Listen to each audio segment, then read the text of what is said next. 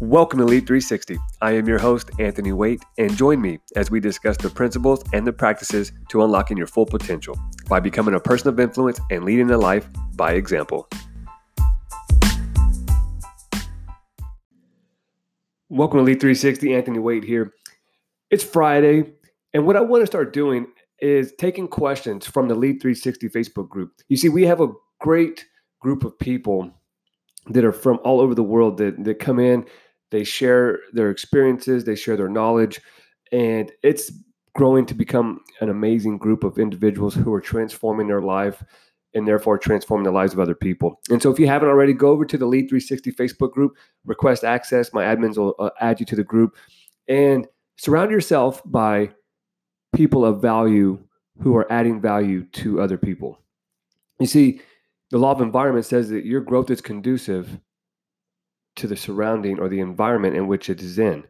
And that group was created to get like-minded individuals together to share how they intentionally influence those they lead and those they love, and ultimately leave an impact during their time on this world. And so if you haven't already, go to the Lead 360 group. You can look it up, find it, and my admins will grant you access.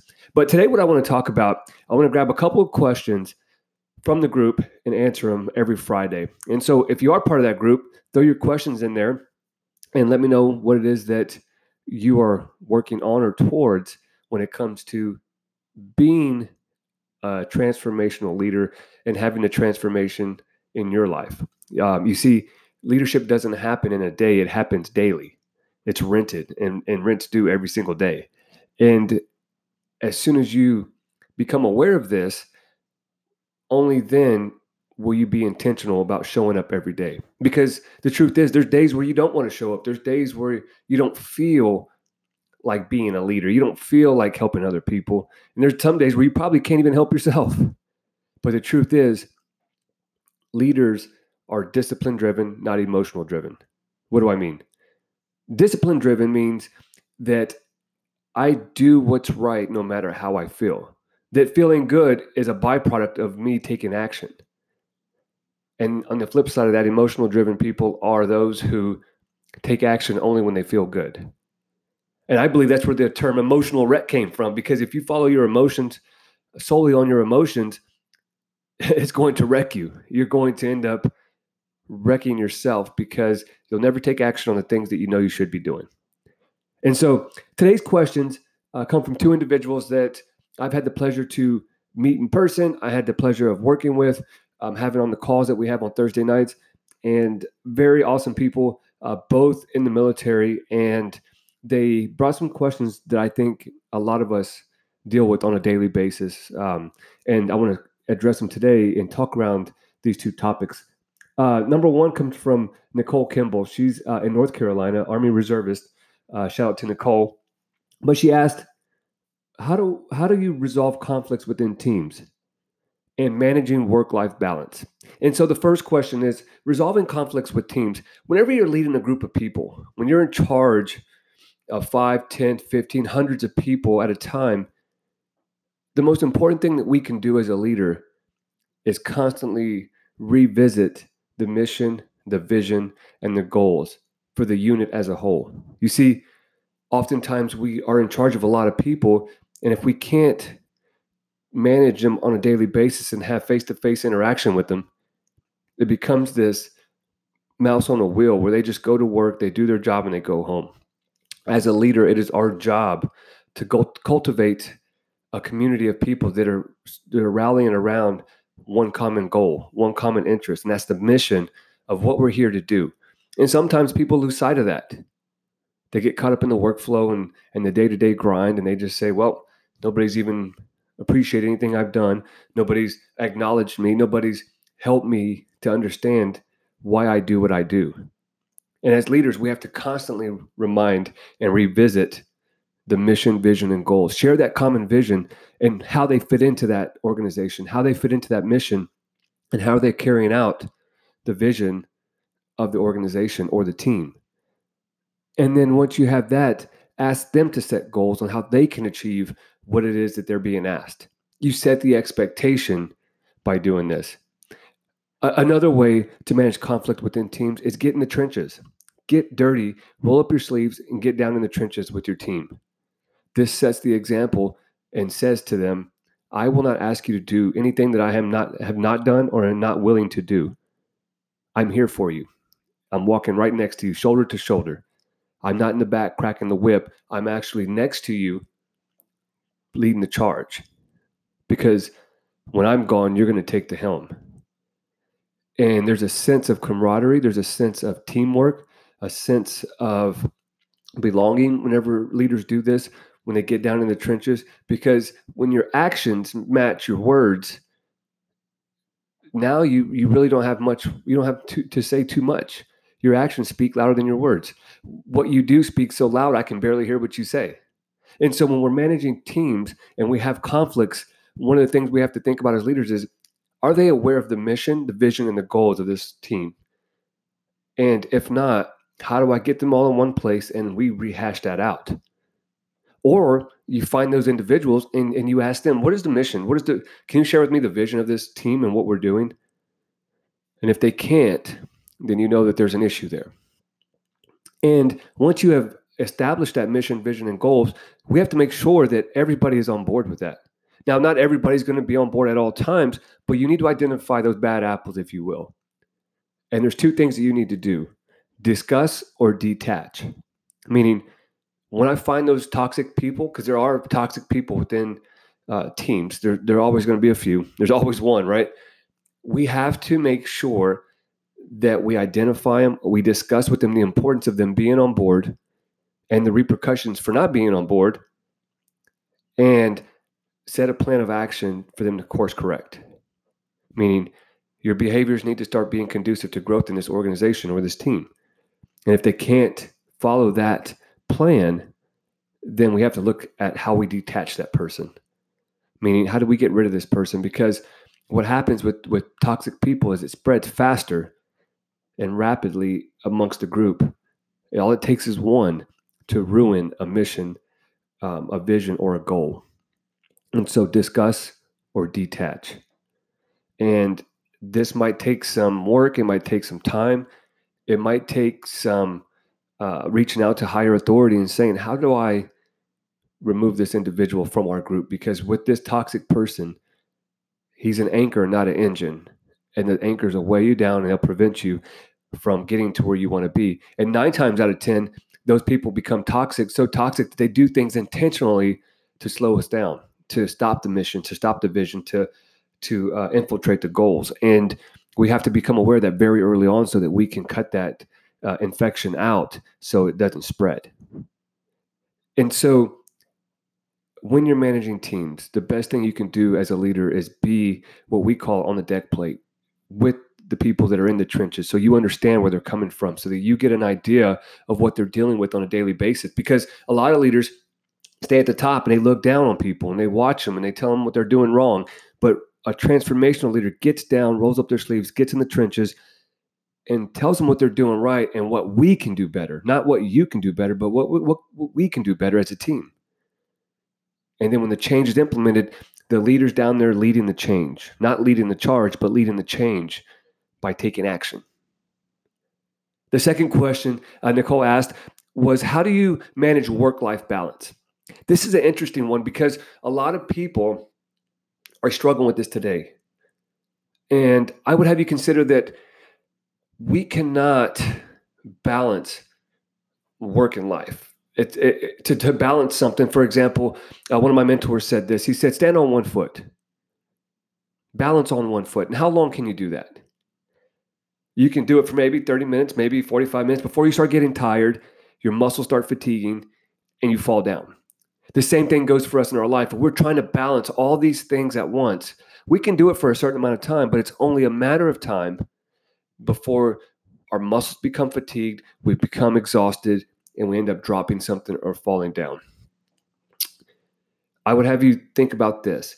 It's about work-life flow, meaning how do I manage transitions? What I found is that whenever you've got so many things that you're doing, for example, I have 2 kids under 5. I am married to my beautiful wife. I have a career, I have a business, I speak, I train, I travel. And for a while there, when I got started, it really was frustrating because I was trying to balance all these things, and it wasn't conducive to my mental and my physical health. I was stressed out, I was tired. And what I want you to understand is that you have to put systems in place. Take inventory of what's working and what's not working. Look at the return on your investment on those things that you're balancing. Obviously, you have to go to work because you have to make a living. But while at work, are you giving it 100% of your attention, or are you being spread thin? Where can you start saying no to more things? You see, as leaders, what we do is we try to take on the next challenge, the next obstacle, the next job, because we're constantly climbing. But sometimes it means saying no to things. And this is going to be saying no to opportunities. It's going to be saying no to people. The law of trade-off says that you have to give up in order to go up. And sometimes as leaders, we think we need to take more and put it on our plate, when really we need to start scraping that plate so that we have more room to lead ourselves, but also to lead other people. If you can't lead yourself, you cannot lead other people. You cannot give what you do not have. And I see it over and over again where people, and leaders especially, try to take on more in hopes that the return is going to be more, but sometimes more is less. The more you take on externally, the less you have for your internal well-being, the less you have for your internal reflection on who you are and who you are becoming. And I think that's where the sweet spot is whenever you have enough on the outside, but you still have enough gas left in the tank to take care of you. And so if you feel like you're getting out of work-life balance or work-life flow, what I would say is managing your transitions. For example, I get up at 4 a.m. every morning. I come into my office. I read. I meditate. I get right with myself before I go out and get right with anybody else. Because I know as a leader that if I can't take care of me and be the best version of me, I can never help somebody be the best version of themselves. And so I make sure that I prioritize me and I put me first. It sounds selfish, but I mean putting me first in the sense that I'm getting right and getting prepared and primed so that I can go out and be intentional about how I show up for those I lead and those I love. And so it's about work-life flow. When I get off of work, before I come home, I stop at the gym and I either go for a run, I row, I get in the sauna, or I have a workout for about an hour, 45 minutes to an hour. I get in and I get out. But what that does is it helps my mind trigger that it's time to shut off work in the office, and it's time to be the man that my husband, the husband that my wife needs, and the man that my sons need. And if I don't do that, I realize that there's a lot of gray area there, and I drag the baggage from work into home, and vice versa. When I wake up in the morning to get ready to go out the door, I prime myself before I go into the office at work, because there's a different way of leading. There's a different mindset that's involved whenever you are at home and you're leading at work. We try to sandwich the two and think, oh, well, you can just do the same things. I can't talk to my wife or lead my wife. She doesn't need the military leader at home. She needs the compassionate, vulnerable, loving husband at home. But I see a lot of people that I lead and that I speak to, they're the same person at the office that they are at home, and it wrecks their chances of success. And so I would have you consider, how do you manage your transitions? And how does this look like on paper? Let me give you some tactics, some actionable items. Take a piece of paper and write down everything you have to do for today. Whether it's, I got to wake up, I got to go to the office, I got to go to the gym, I got to go home, I got to go pay the bills, I got to go to the bank. Whatever that is for you, write them all down. Save yourself 5 to 10 minutes in between each item that you have to do or each meeting that you have to do, and take time to stop, breathe, sit in silence for about 5 minutes and think about, if my best self showed up in this moment, what would they look like? Visualize really quick what you would do as your best version of yourself if that person showed up in this moment. For example, I sit on a board of directors, and when I go in the meeting, I'm there, and it's a different way of thinking than if I'm seeing patients and doing sedations and anesthesia. I have to prime myself, because one of them takes critical thinking where people's lives are in my hands. The other one is making and managing big decisions that influence the masses. And so we have to make sure that we understand, what is it that's required of me? What gives me the greatest return on my time? And then lastly, what gives me the greatest reward? meaning what's required of me, I cannot delegate to anybody else but myself. I have to do it. What gives me the greatest return means that whenever I go into these meetings, when I go into these interviews, when I go into this mentorship session or this leadership, when I step on stage to speak, what's the biggest return on my investment here? Who do I need to speak to today? And last but not least, what gives me the greatest reward? Meaning it bears the fruit that I am after. And I guarantee you, a lot of people will say, well, what gives me the greatest reward is when I spend time with my kids, when I show up as the man that my wife and my kids need, or the spouse that my significant other needs and my kids. Because when we're not intentional about that, we walk around in a fog. We live by accident instead of by design. And days, months, years pass, and we become a stranger in our own home. And I want you to understand that the more and more that you can manage transitions, give yourself a buffer period in between, the more and more aware and present you're going to be, the more and more focused you're going to be in the moment, and the more and more you're going to be able to give all of you to that person that needs you. You see, where our focus goes, our energy flows. And when we're not focused, when we're distracted by social media, when we're distracted by our cell phones, when we show up to a dinner with our family and we're distracted by the things at work, we're there physically, but they're not there mentally. And they pick up on these things. And we have to make sure that as a person who is looking to make an impact, who's looking to be intentional with those they lead and those they love, the number one thing that we can give people is our attention, our focus. Nothing speaks louder than your body language and your actions. The words you say are icing on the cake. But if you're not there physically and mentally, either way, you're checked out. And so I would have you consider that it's work-life flow, not work-life balance, because balancing something can be exhausting and you can only do it for so long. Even at the circus, you see people balancing the balancing act, right? It only goes for so long before it falls. And so I would have you consider work-life flow. And so the second question comes from one of my good friends, one of my mentors. He is an aspiring naval officer. He'll be there pretty soon. And he is in the DC region. Mr. Mayo, he's part of our group, and he's such an awesome person because he is, if you've seen this guy's drive and dedication, like, and where he's come from to where he is now, I mean, the guy's just crushing it, and I'm honored to be considered one of his mentors. But his hunger for learning and being better and his humility around, even though he is high up and he's doing big things, he still remains humble and never forgets where he came from. And so he asked this question: how do you make decisions? And I would add this: how do successful people make decisions? Because it's not just how anybody makes decisions, it's about how successful people make decisions. And I'll share with you something that a mentor of mine told me a couple years ago.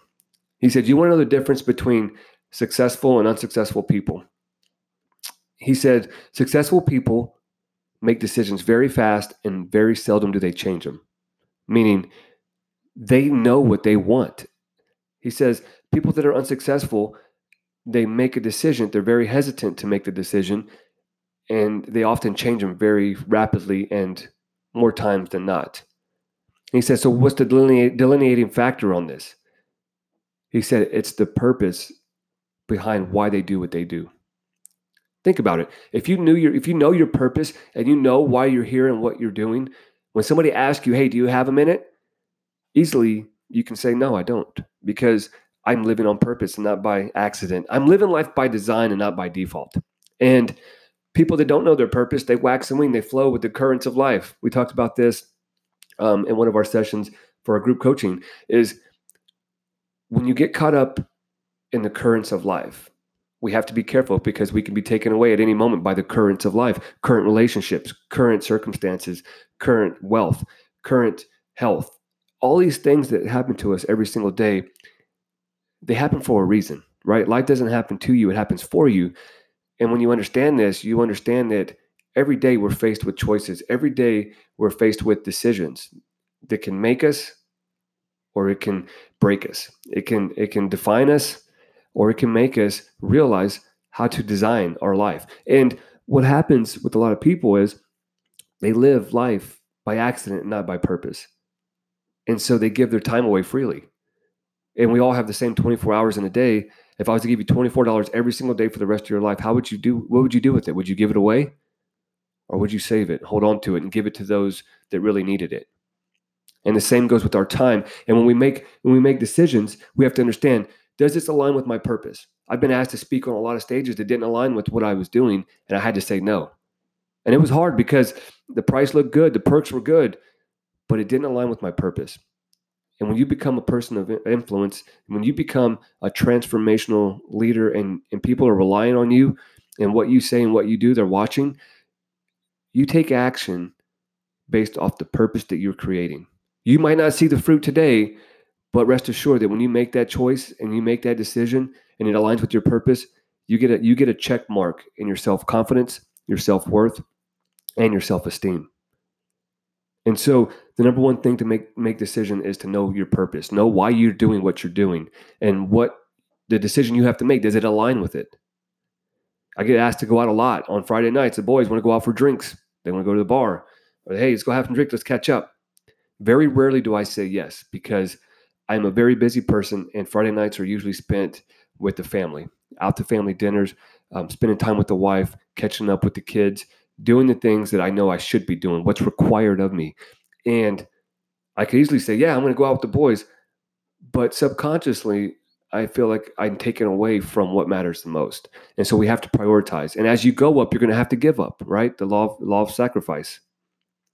What are you willing to sacrifice to get to the next level? And this is going to come at the decision-making level. A lot of people are making decisions in their life that aren't aligned with any principles or values or characteristics that are conducive to growth. A lot of people are making decisions that aren't aligned with any purpose. And therefore, they live life on accident. And so how do we do this? Let me give you some tactics. I shared with the Lead 360 group this congruency compass. This is something that I made and I structured to help me get to where I'm at and to where I'm going. And I'll share it with you on this episode because I think it'll help around the decision-making process. When you think about it, if you have a piece of paper, get a pen and paper and draw a circle for a compass like you would for a compass, just a circle in the middle of the paper. At the top, draw a tick mark. That would be where north would be, or in if you looked at a compass. This would be the first C. This is clarity. Before you make a decision, you got to get clear on what it means to you. What does it mean when you do this if you say yes? And what does it mean if you say no? Because what you say yes to will run your life. And when you say yes to something, you have to say no to something else. And a lot of people don't realize that when we say yes to something, we're really saying no to somebody else or something else. And so number one is clarity. What does this mean to me? What does it mean for me? Number two is consistency.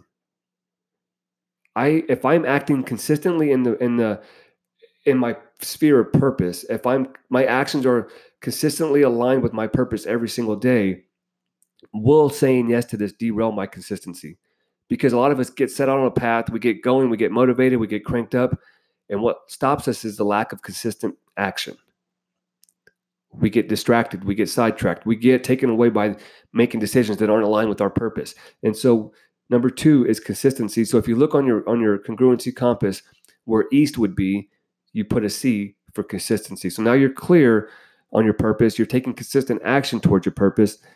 Only then with consistent effort and action will you build the confidence. So where the south is, where the S is, you put another C, and that is your confidence. You see, a lot of people lack the confidence in their life because they aren't consistent with their behaviors.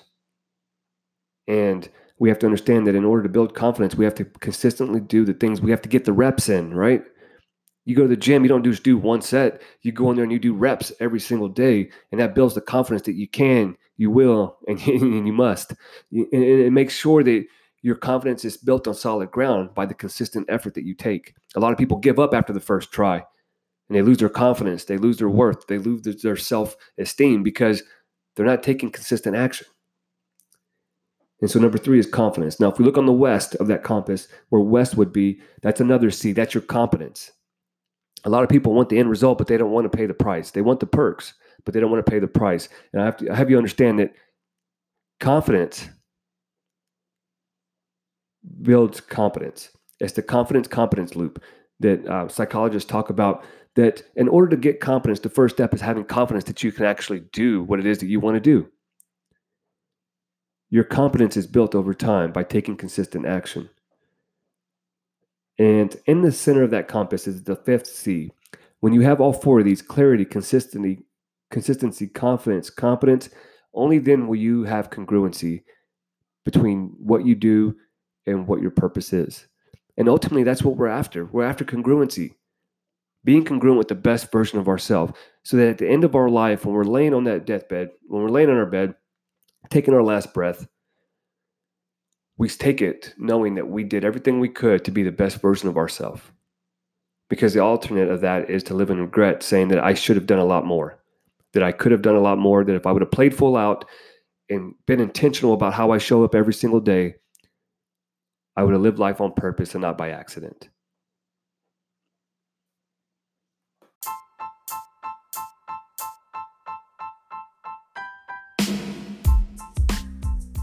Thank you for tuning in today. As always, if you found value in today's episode, please share it with those you lead and those you love. Also, don't forget to connect with me on social media. My Instagram is Anthony Waite Official, and on Facebook, we have a Lead 360 group where you can request access and stay up to date on the next leadership and development training happening every single month. Don't forget to be intentional and make an impact. Remember, live, learn, and lead.